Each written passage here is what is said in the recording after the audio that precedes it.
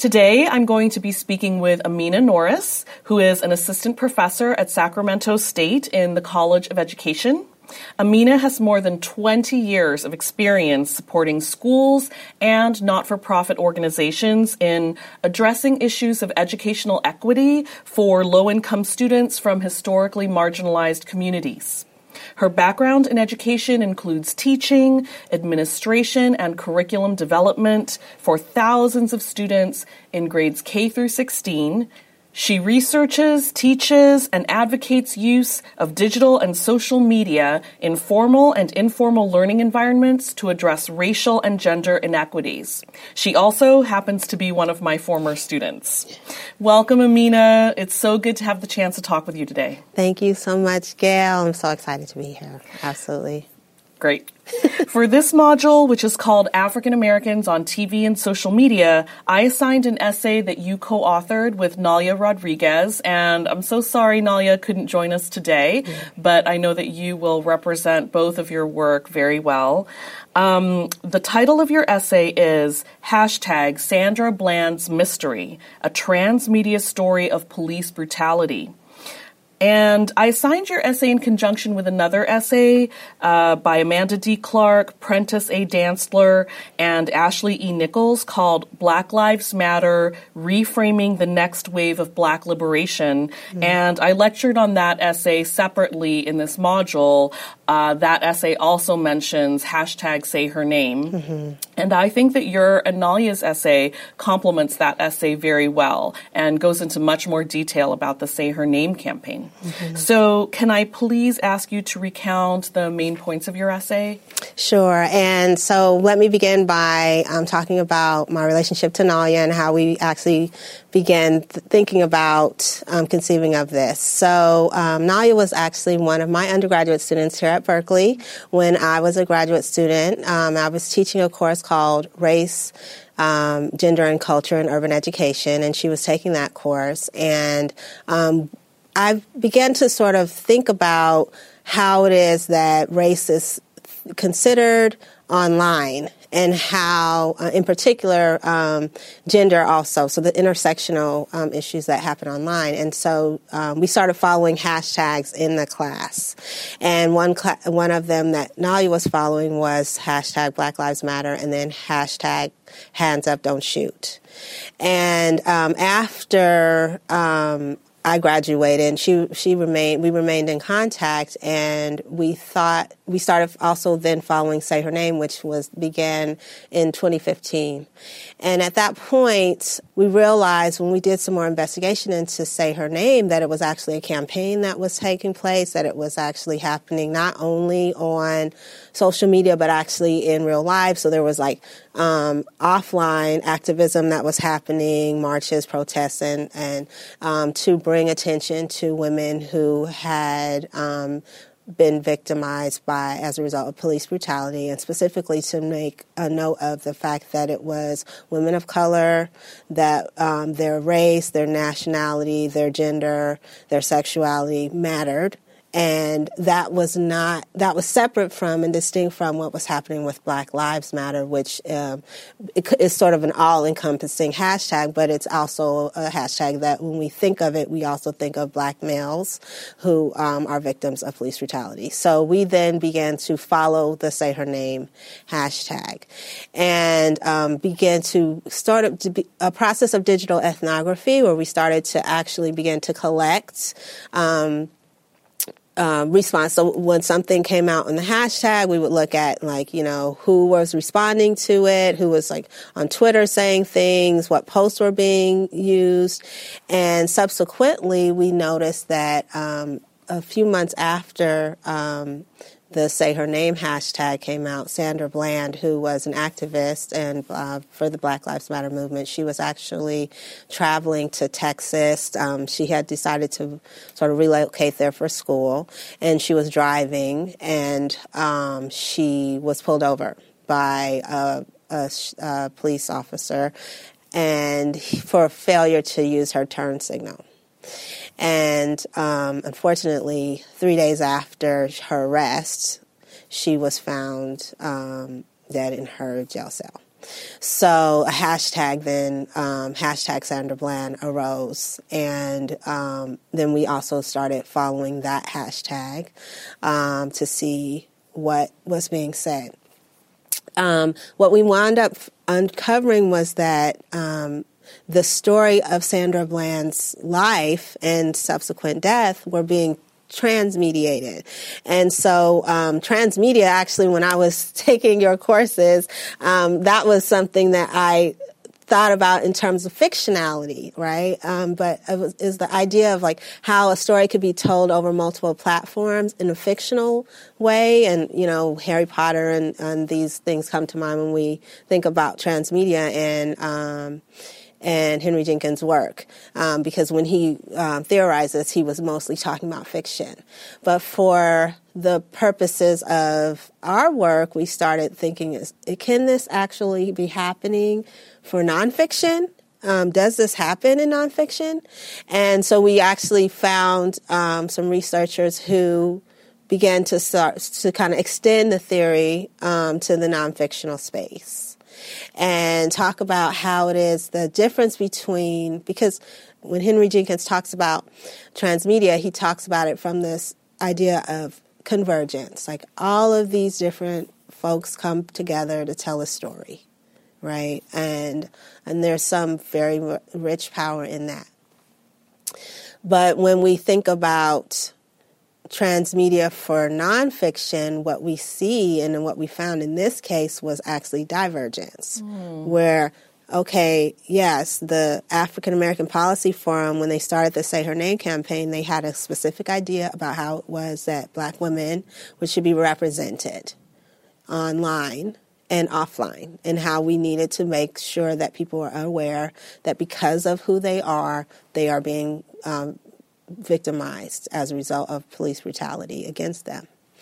However, when we read the responses and the posts, what we found were that everyone wasn't in agreement with that idea. And in fact, there were folks who said, no, you know, these women are criminals. They, you know, the police are being wrongfully accused of this. You know, was it a suicide? Was she victimized? What happened? And so there was no answer. So what Nalia and I uncovered was this is actually a mystery. There's no complete answer to this story. And that's painful because actually we want to be able to have, you know, closure and like a understanding. But in this case, and especially when the story is being told by different users across these platforms, when they're diverging on their ideas about it, then what ends up happening is there's a lack of clarity. So then what we started searching for was, where is the clarity coming in? Who is bringing clarity, and what storytellers are actually doing that? And so those storytellers we named messengers. We said, okay, these are the people who are keeping, you know, the blueprint that was set out by AAPF, the African American Policy Forum. They're keeping that, and they're telling the story. They're being able to be clear about this is police brutality. This is as a result of the race and gender of these women, and this is something that we feel very sad about, the death of Sandra Bland in particular, and we recognize that she only died because she was a Black woman at the hands of the police. And then at the end of that, the other people that would basically bring clarity, we named resolvers.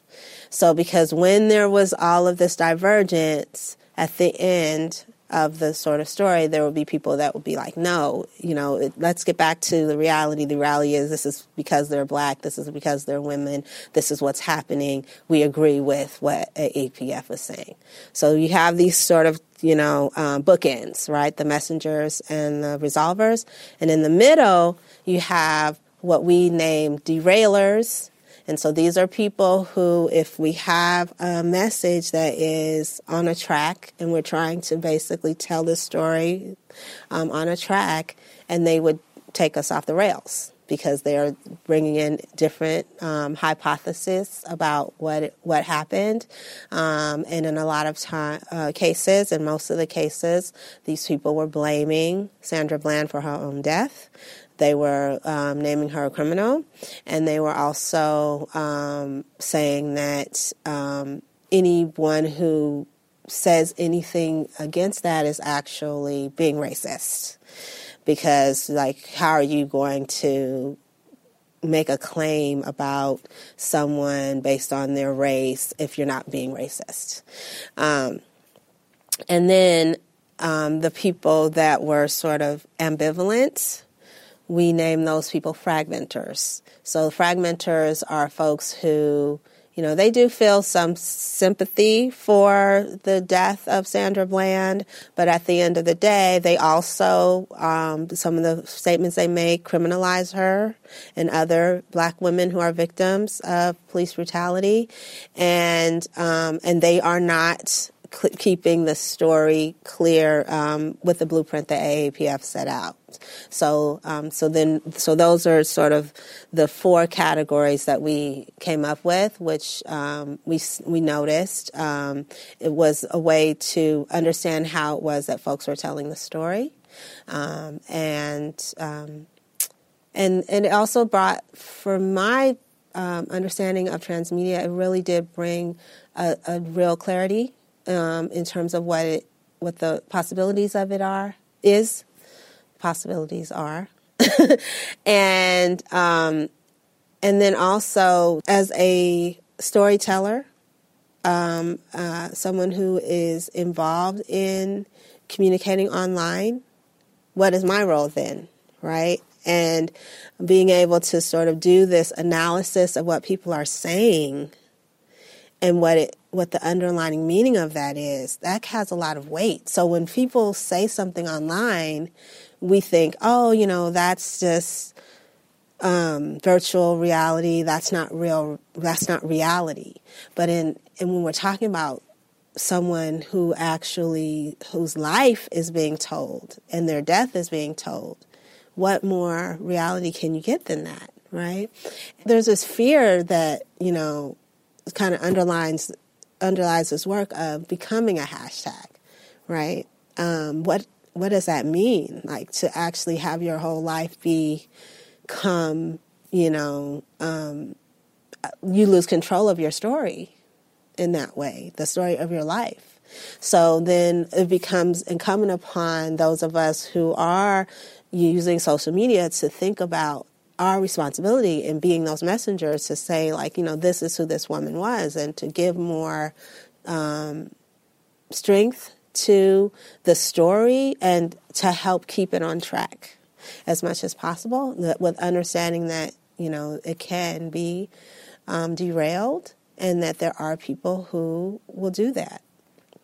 And since we've become more accustomed to these processes of telling stories or learning about people's lives, and that's on using hashtags, I think this work is really important because it will bring, the hope is that it will bring some sense of responsibility to people who are online, and so they can understand what it is, that the weight of what they're doing, as they're posting. Thank you so much. I think this is such an important essay, and I think it is so valuable to understanding how not just Say Her Name works as an online campaign and an example of hashtag activism, but also just how social media use works in general, far beyond this one campaign.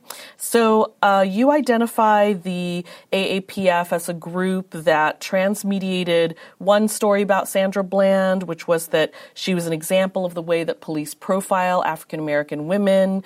And then you argue that there were four kinds of users, as you said: messengers who reinforced the AAPF's narrative, derailers who told a very different story depicting Sandra Bland as a criminal, fragmenters who did express sadness over Bland's passing, but also refused to place any blame on police or law enforcement, and resolvers who would reply directly to derailers' posts to counter them and to reinforce the AAPF story. Have you seen other news stories where these 4 types of users are active?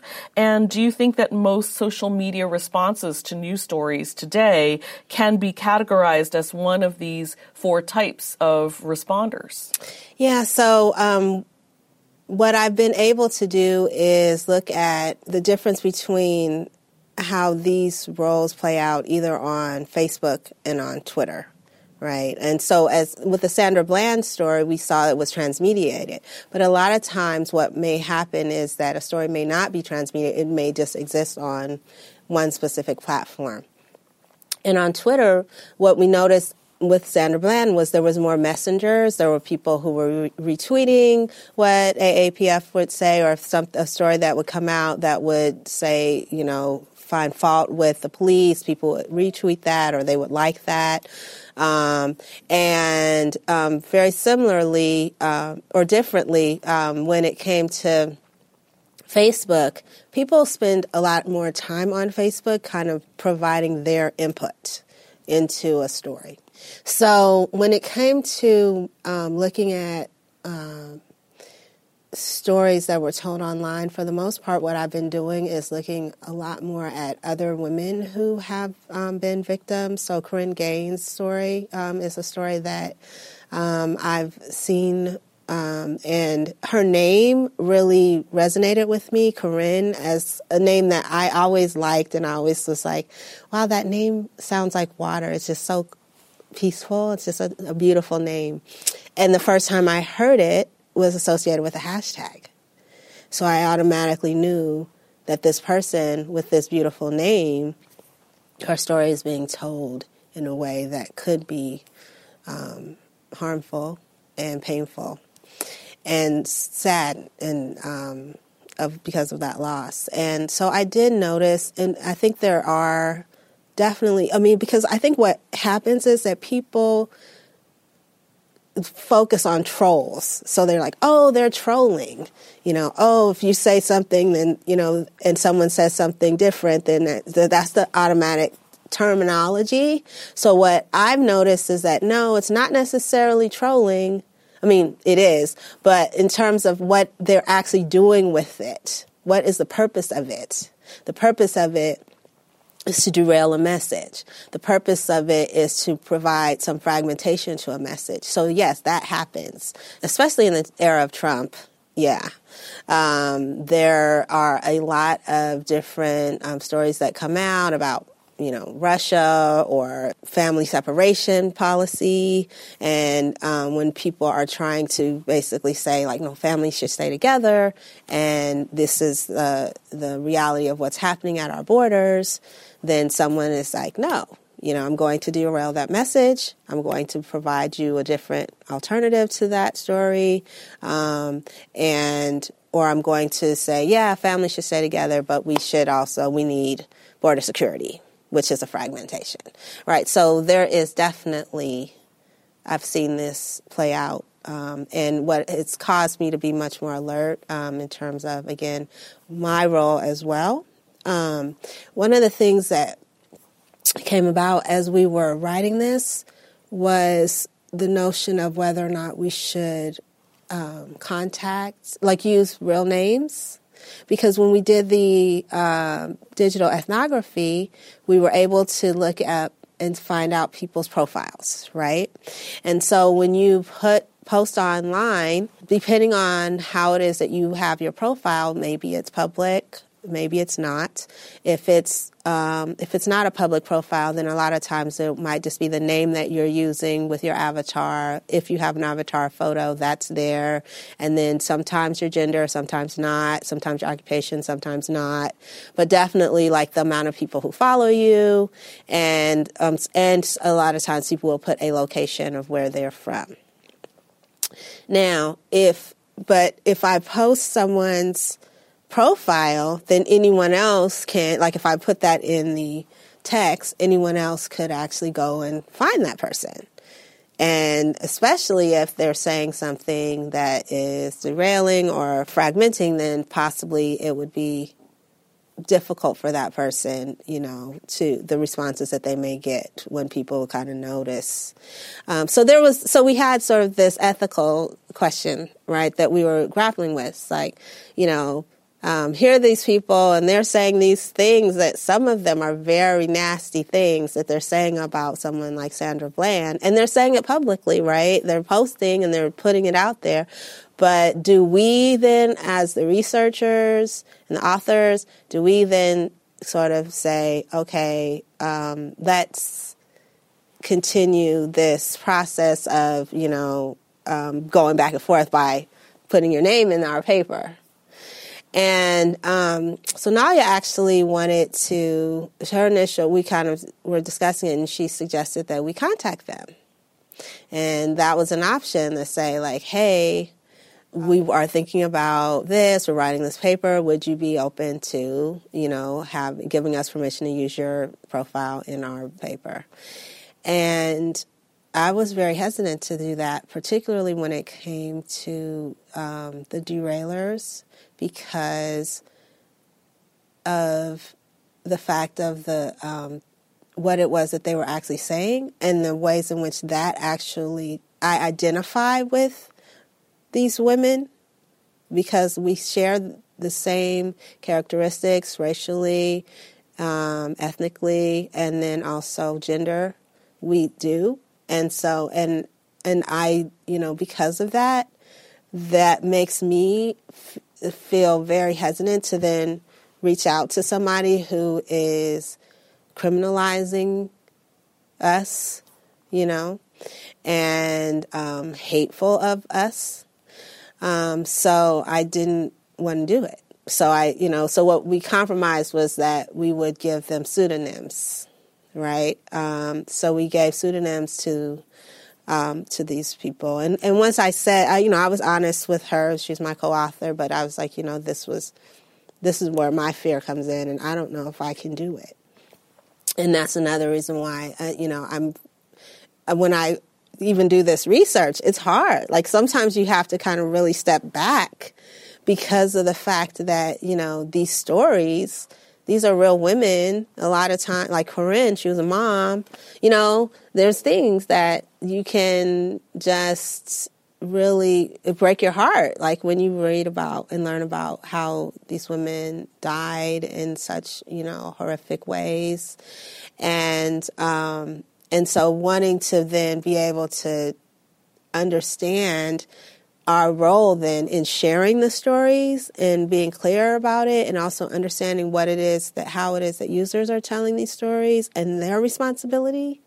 Because a lot of times, I think people just want likes or retweets, popularity. And so Nipsey Hussle recently was shot and killed. He was a rapper in Los Angeles, and he's somebody who has a lot of respect from the community, not only the Black community, but just Los Angeles community and across the world, and it's definitely in the hip hop world.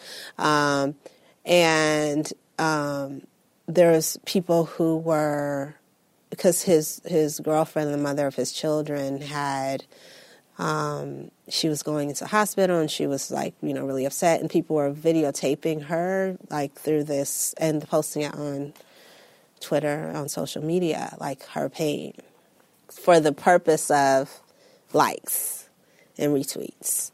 And so there becomes this notion of the responsibility and the glamour that comes in with something like Twitter or something like people following you. And we noticed that a lot of the derailers actually, they got a lot. Maybe they didn't have that many followers, but once they put something out there that was derailing, they got more followers, or they got more attention or more likes. And so sometimes that is one of the dangers in social media also, is that because of the need for attention, that people will do things that are unethical as well.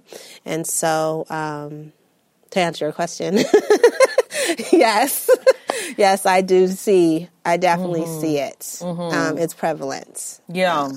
Some people call the kind of celebrity that not famous people get on social media, so just ordinary users of social media, not actors or singers. They call that a kind of micro-celebrity. And so you're talking about what will people do to gain some micro-celebrity. Yes. And they might go to great lengths or behave kind of irresponsibly in a social or civic way. Yeah. I also want to think about what you said about derailers and the kinds of messages they're putting out, especially in cases of Black women being victimized by violence, because it occurs to me, on the one hand, you might say I'm sure that some of the posts that you saw were extreme, as you said, full of hateful speech, maybe standing out in that way. Maybe they were able to get attention because of how extreme they were being in their language online. Yeah. And on the other hand, I'm sure some of the derailers' messages were quite, unfortunately, commonplace in the sense that they were repeating the racial profiling logics that the Say Her Name campaign was actually designed to bring to light in the first place. Absolutely. So the message of the Say Her Name campaign, among many messages, but one of the central ones is that African American women are racially profiled by police in everyday life, doing as they go about their everyday task, driving to get from one town to another. And they are profiled, meaning that they're selected out because of their the intersection of racial and gender identities. They are Black women, and that means that law enforcement considers them a certain way, treats them a certain way, suspects them, they're suspicious automatically. And there are ways that derailers probably get attention by reinforcing what is sadly a really pervasive message in the society and repeating that racial profiling, which in itself must feel really harmful to a lot of people when they log into Facebook or Twitter and just see a similar kind of move being made against their group that was made against Sandra Bland and was made against all of the victims that Say Her Name is trying to bring into the public consciousness. Yeah. So one of the things that is very true is that it's not just Black women who are surveilled and who are targeted by police, but also Black girls, and that happens in schools. And so what my work actually has morphed into as a result of this is also looking at the relationship between Black girls and their the ways in which they're portrayed in school, even starting in preschool. To be punished as a result of your identity. Black girls actually are the largest group in the school-to-prison pipeline. There's this phenomenon called push-out, right, where Black girls who, because of disciplinary practices in schools, are actually pushed out and forced out. So we see that what happens offline actually is mirrored online. Right. And so when we think about the ways in which images are portrayed online, and the person who comes to mind right now is Ilhan Omar, who for me is, a role model, is this, a Sudanese woman who actually Somalian. I'm sorry, she's a Somalian woman who is the first congresswoman from Minnesota, who actually is in the freshman class for 2018. And just yesterday, the New York Post posted a picture of the Twin Towers and basically quoted something that Omar said to basically blame her for the Twin Towers. And she has received death threats. So that is like obviously the far extreme of something like this. But when we're talking about the profiling to the point of brutality and then death, you can see a line with that. right? There, you can see a continuum with that. You can see a connection that is happening, right, between the ways in which people's images are being portrayed and then the ways in which that then affects them not only online but also offline in their lives. And so she has talked about how she has been threatened. Her life has been threatened as a result of the fact of who she is. And these, the responsibility of, again, the folks, because it's not just the media, per se, like the New York Post, but then if you think about social media and the pervasiveness of it and the people who then take something and take a part of a message and then decide to expand upon it, to reaffirm it, to strengthen it. And when these messages are detrimental and harmful, and they also speak to your bias against a group, then what can potentially happen is danger.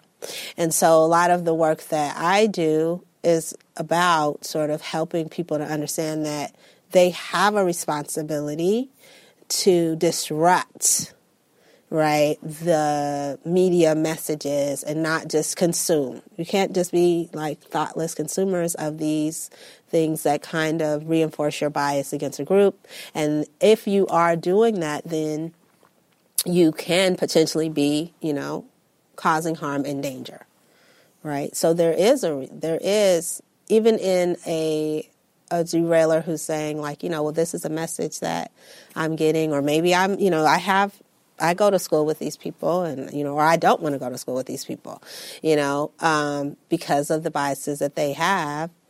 And so they're just re-articulating something, and in their mind, this is what they believe. But the reality is that what you are believing and what you're thinking, you have a responsibility to gain more information, to think about the impact of what you say and what you do and what you retweet online, the impact of what that happens to people in their everyday lives offline. And so my hope is that our essay will help people to begin to kind of consider that and the weight of it, because it's very hefty when we think about the fact that people's lives are at stake. And it's not just I think when we think about a hashtag, it's like, it's something that is so esoteric and so light. It's like, okay, hashtag, who cares? But if you think about my father, he passed away in 2017. And I was worried about, do I post on Facebook the fact that my dad died? Do I do that? Right? And I know, because when I would see other people's posts about death, it would just be a visceral reaction. I just didn't like it, at all. And we had an instance where my great aunt, she passed away, and somebody posted that, and then we hadn't even announced it to the family. And so my dad's death was actually posted by someone else before me, someone who knew him. And they were trying to be thoughtful, but here again, it's like the narrative, who's putting it out there, right? So here's somebody who is saying I know this person, he was a great person, he died, da-da-da-da-da. And I'm like, I'm his daughter. He has children. We are the ones who should be able to tell his story, right? And so, therefore, the responsibility becomes upon us, especially when someone is trying to, in this case, they're trying to be a messenger, but you can't be a messenger without an initial narrative, right? You're creating your own message. And I didn't want that message to be the message of my dad. I wanted it to be our story, as his children. So then I was forced to tell the story, because I felt like if I don't, then it's going to be told. Mm-hmm. Without you. Without me. Mm-hmm. Right? So you're bringing up all of these great questions about who tells these stories. And the main intervention of Henry Jenkins' theory of transmedia storytelling is to emphasize that today, with the affordances of digital networks and social media, a lot of people tell stories. Yes. A lot of people come together and collaborate, converge, as you say, to tell different aspects of a story. And as you mentioned, Jenkins's examples are from the world of fiction. And we might think of a franchise like Star Wars, or you mentioned Harry Potter, Marvel Cinematic Universe, where not only do many writers and actors embody those stories over many platforms like video games, movies, television series, web-based media, web videos, but also fans will jump in and they'll tell their own versions of these characters in fan fiction, fan art, fan vids, fan commentary. And so your essay brings forward that transmedia storytelling is also happening very frequently with real world events, with actual people, actual life and death, and events that really happen in our world, not in a fictional world. And you are talking about the manyness, the multiplicity of voices and perspectives, points of view that congregate online but tell different versions of real world stories, real world narratives, which is such a really important insight, I think, of your essay. And you're emphasizing responsibility, that because we are all storytellers, we're all transmedia storytellers, when we jump into an online conversation, when we jump into a hashtag, and we debate these important issues, these events that come into the public consciousness, that we have responsibilities as storytellers. And one thing I'm learning from you in this conversation is that when we jump in as storytellers and we recognize our responsibility, we have to ask ourselves, whose story is this really to tell? Who should be telling the story for the most part? Who should be the primary storytellers, and then what should others be doing in that space? Because actually sometimes people don't have to tell those stories. They should leave most of the speaking or most of the storytelling to the group that is mainly involved. And then other times people should jump into a story to reinforce what that primary group, the story that the primary group is telling. So I think that you're really helping to advance our thinking, our collective thinking around how should we conceive of these moments when an event flashes up and becomes a part of our public discourse, and then we are all, or a lot of people are tempted to jump in as storytellers. There's sort of this moment of reflection and thoughtfulness that you are calling for before we jump in, to just retweet or add some likes or add some reinforcement to a story. We should ask, whose story am I reinforcing right now? What is the purpose of my speech in this narrative? I think that's really great. I think of the resolvers more as allies, right, and the messengers as the core people who are telling the story. And in a lot of ways, those people have become more than just a group, a specific group, right? In a lot of cases, and we talk about how the difference between sort of Black Twitter and Twitter at writ large, and this notion of like, as a person who is Black on Twitter, am I part of Black Twitter or not, right? And how does Black Twitter sort of take on something? How do they take on Say Her Name, for example? And in a lot of cases, Black women who are on social media are going to, be messengers of that story. But then you also have Black men, and what is their role in that? Are they going to be resolvers? Are they going to be derailers? What are they going to do? Are they going to be people who continue to tell the message? And what is the responsibility? How are they reflecting?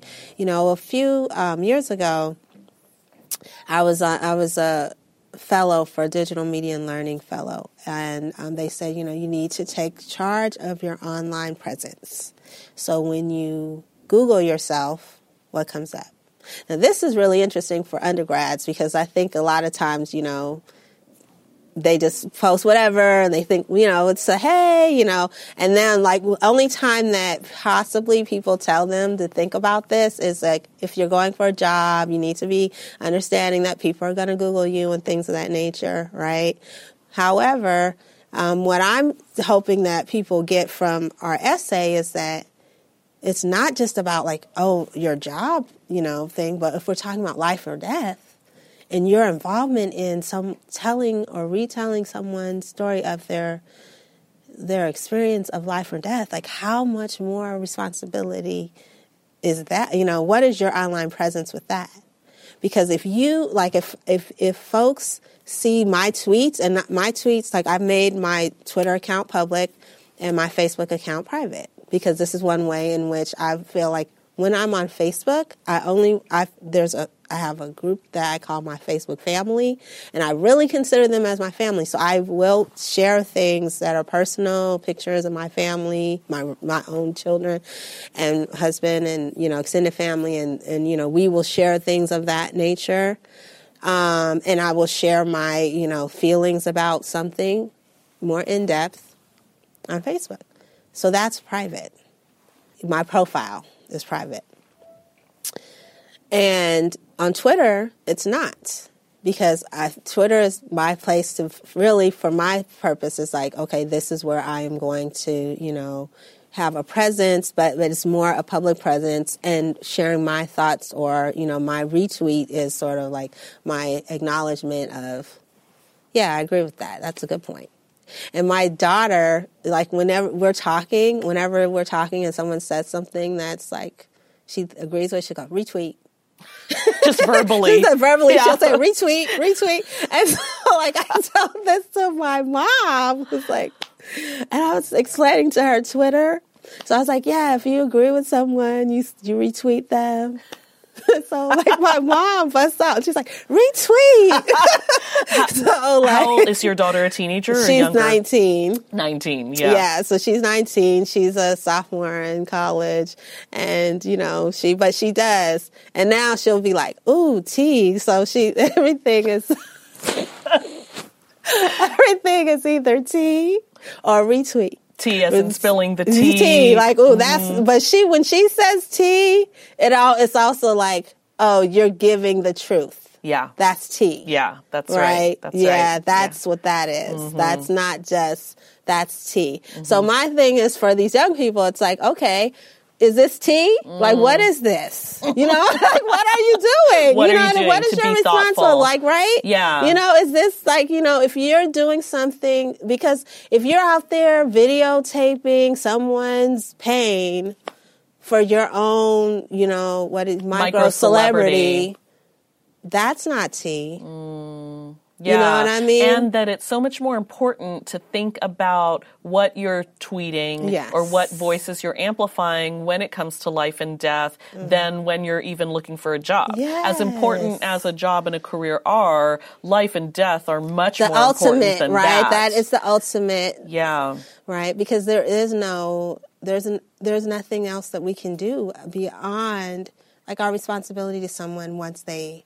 So in the Nipsey Hussle question, it became this question of he cannot anymore, Sandra Bland, they can no longer, advocate for themselves because they're no longer with us to do that.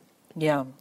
So therefore, it's our responsibility to consider how are we advocating for these people? Mm-hmm. Which is doing? The goal of the Say Her Name campaign. And I want to just conclude by asking you to just say a little bit about that campaign and its goal of bringing attention to racial profiling, to police violence, but also to life, also to the lives of the victims. And these victims were real women who had full lives and families and responsibilities and joys and hobbies. And I just wanted to ask about the power of even that phrase, say her name. Yeah. Names like Rekia Boyd, names like Tanisha Anderson, like Corinne Gaines, who you mentioned, like Sandra Bland, that there's such a power in just the phrasing of say her name, say her name, that she was a person. She was. And that a lot of the racial profiling of Black women in this country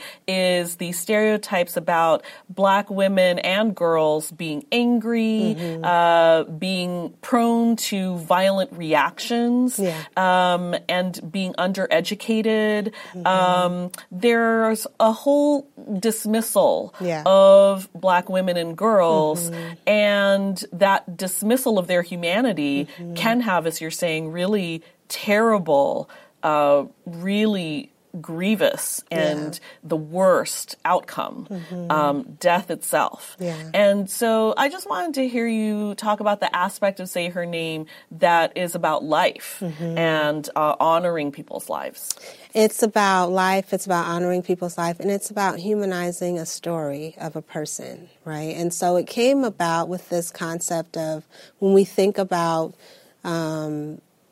Oscar Grant or Michael Brown or some of these men who have died. We actually have Trayvon Martin. We have associations with them, so we think hoodie, Trayvon Martin, Michael Brown, hands up, right? So we have this kind of connection between what it is, how we embody the notion of them. So it's not just saying their name, but it also is a reflection of so we actually see people donning the sweatshirt in honor, in memoriam of Trayvon Martin. But when we think about someone like Sandra Bland or Corinne Gaines or Rekia Boyd, we don't have that. We do not have anything that we associate with them to kind of say, even who are they? So if I were just, a name of someone who died, and then maybe it popped up on a blip on your, 10 o'clock news. And particularly when there's these questions around the responsibility of the police and the role that they played in it, then what happens is that people become irrelevant. And their lives become as if they did not exist and they don't matter. So what African American Policy Forum was saying is no, these women mattered. Their lives mattered also. And we cannot discount that in the experience of who they are. So we need to know who they are. So we need to say their names, and not just say their names, but also learn about them. So when you say, Sandra Bland, who was she? What did she do before she, had that incident where she's pulling over for failure to use her turn signal? She had a whole life before that. She had people who loved her. And that's so vital.